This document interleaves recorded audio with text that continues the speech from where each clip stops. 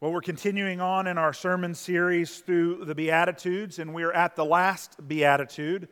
And so if you've printed off your worship folder at home, or if you are looking at it on a tablet or a screen, or perhaps you just pull up your Bible and look at Matthew 5:10 through 12, that says this: "Blessed are those who are persecuted because of righteousness, for theirs is the kingdom of heaven.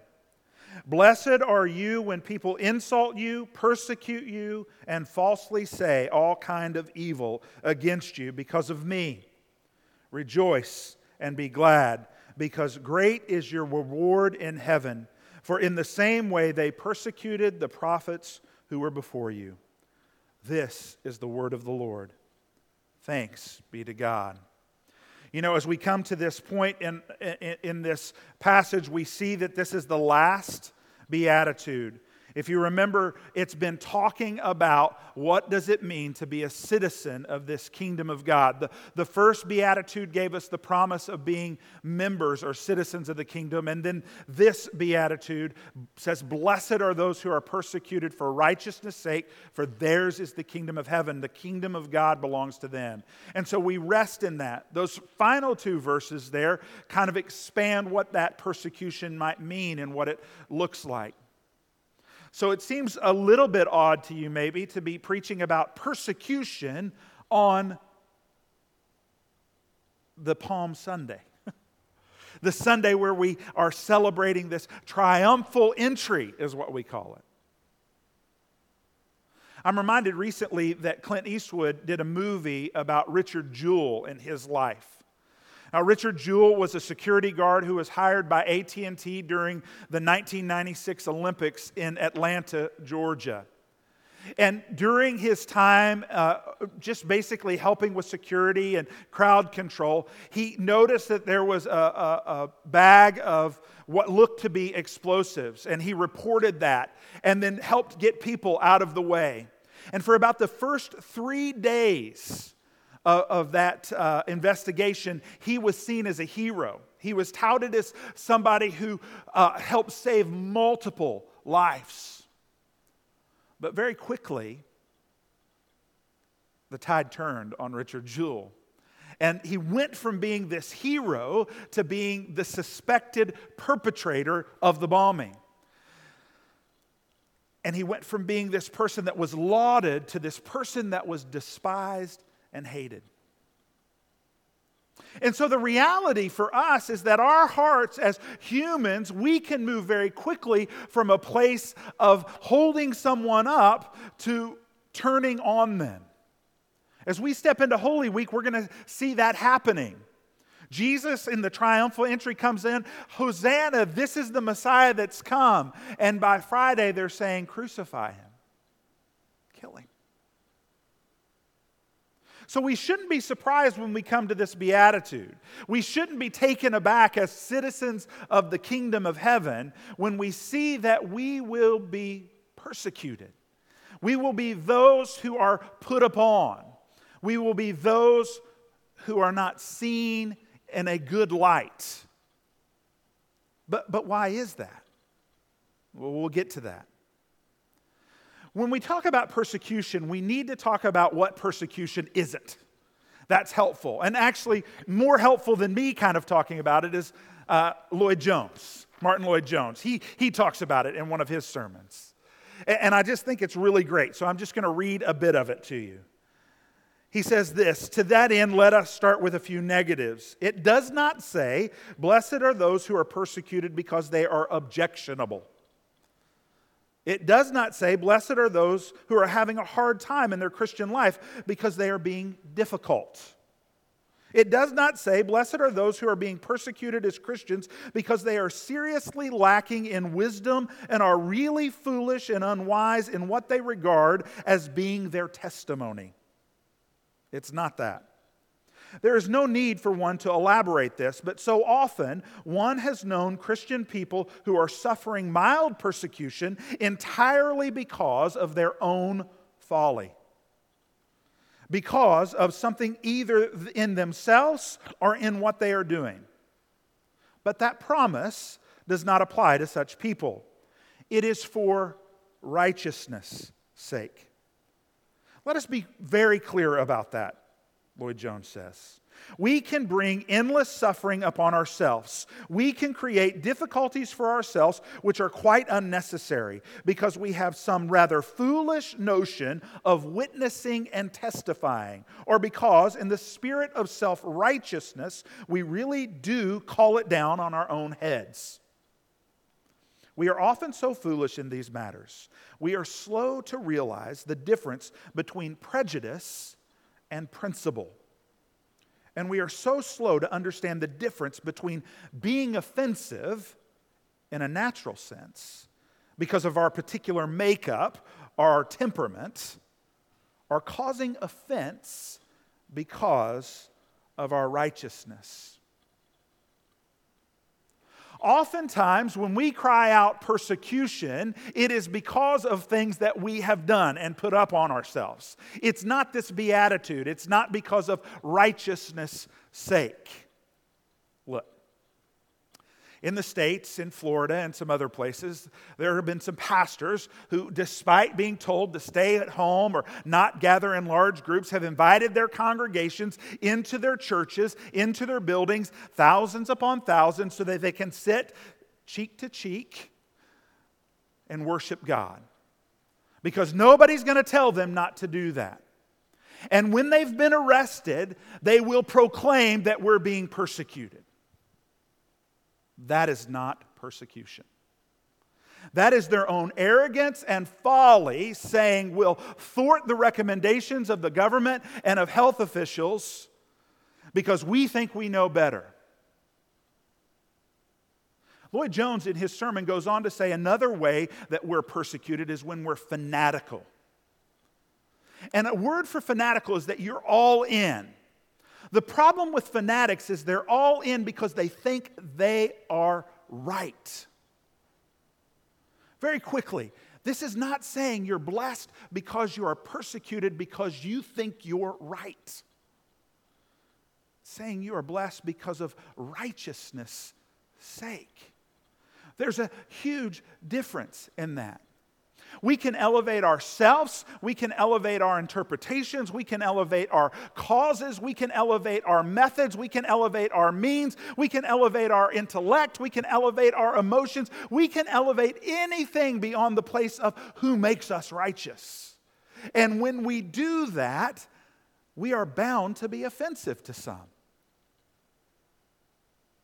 We don't need to be manufacturing ways to be persecuted.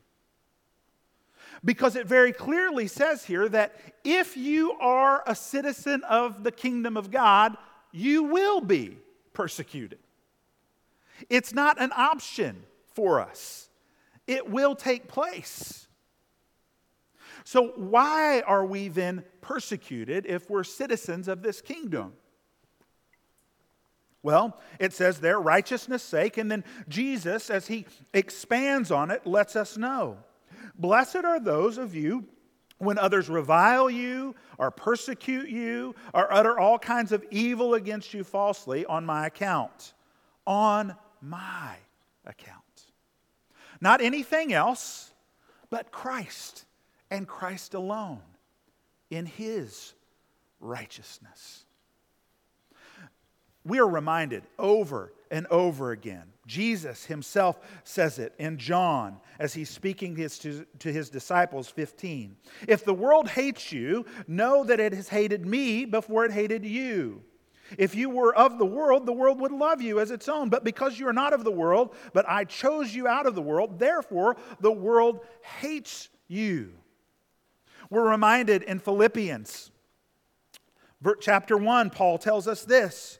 For it has been granted to you that for the sake of Christ, you should not only believe in Him, but suffer for His sake.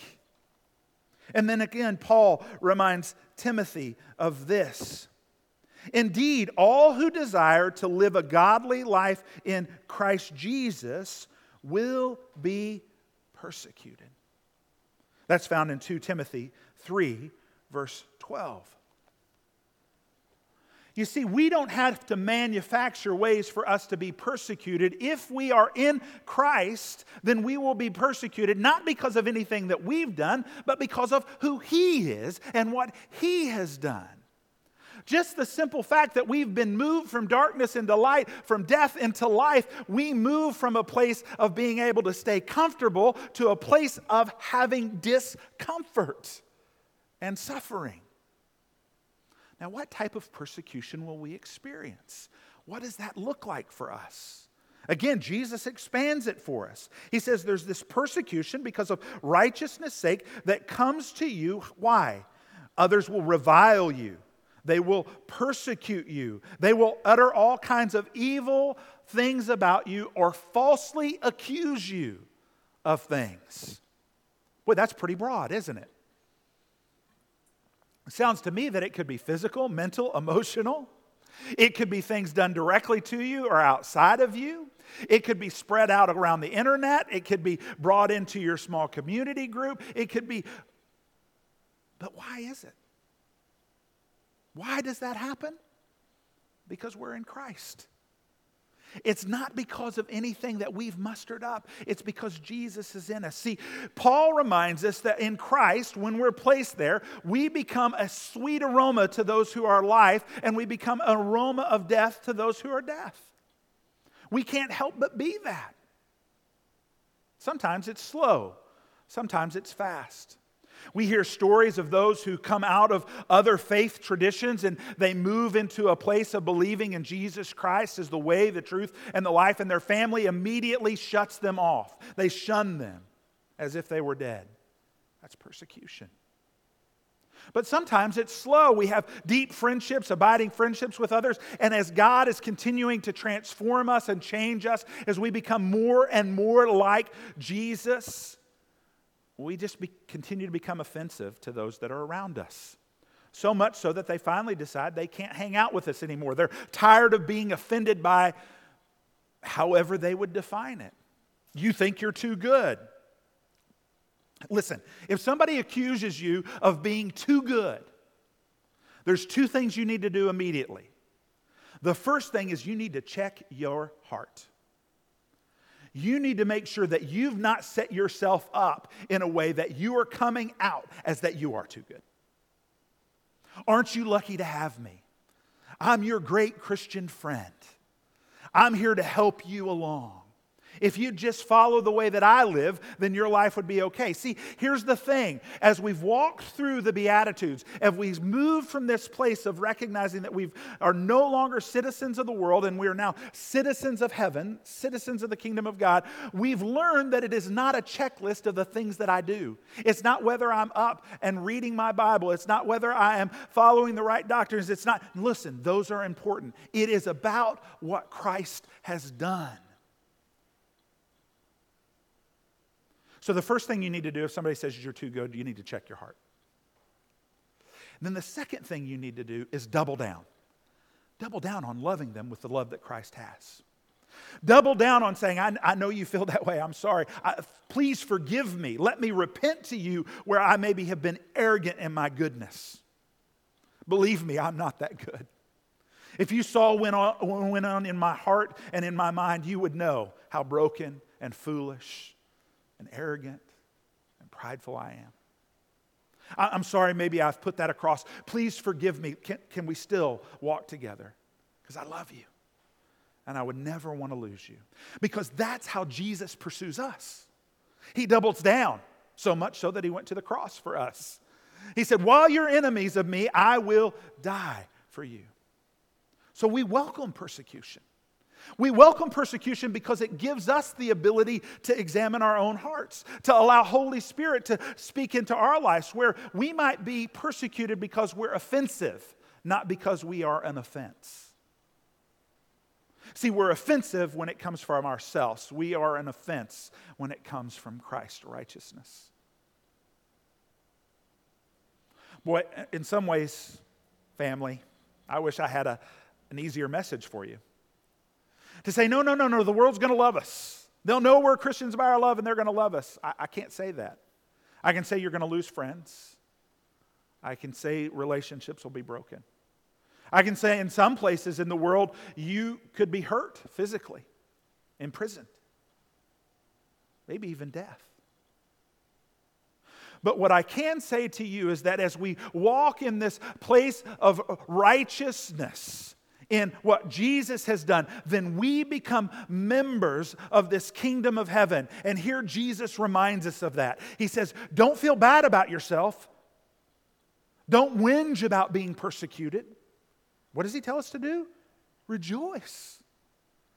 Why are we able to rejoice? Well, one, we rejoice because we recognize it gives us a place to repent and grow in our walk with Jesus. Two, we rejoice because it means we've been counted worthy to be in Christ. And three, we rejoice because we have joined the kingdom of heaven.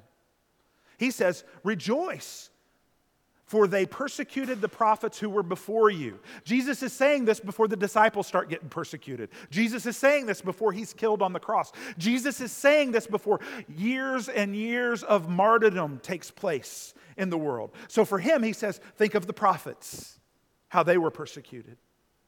You join with them.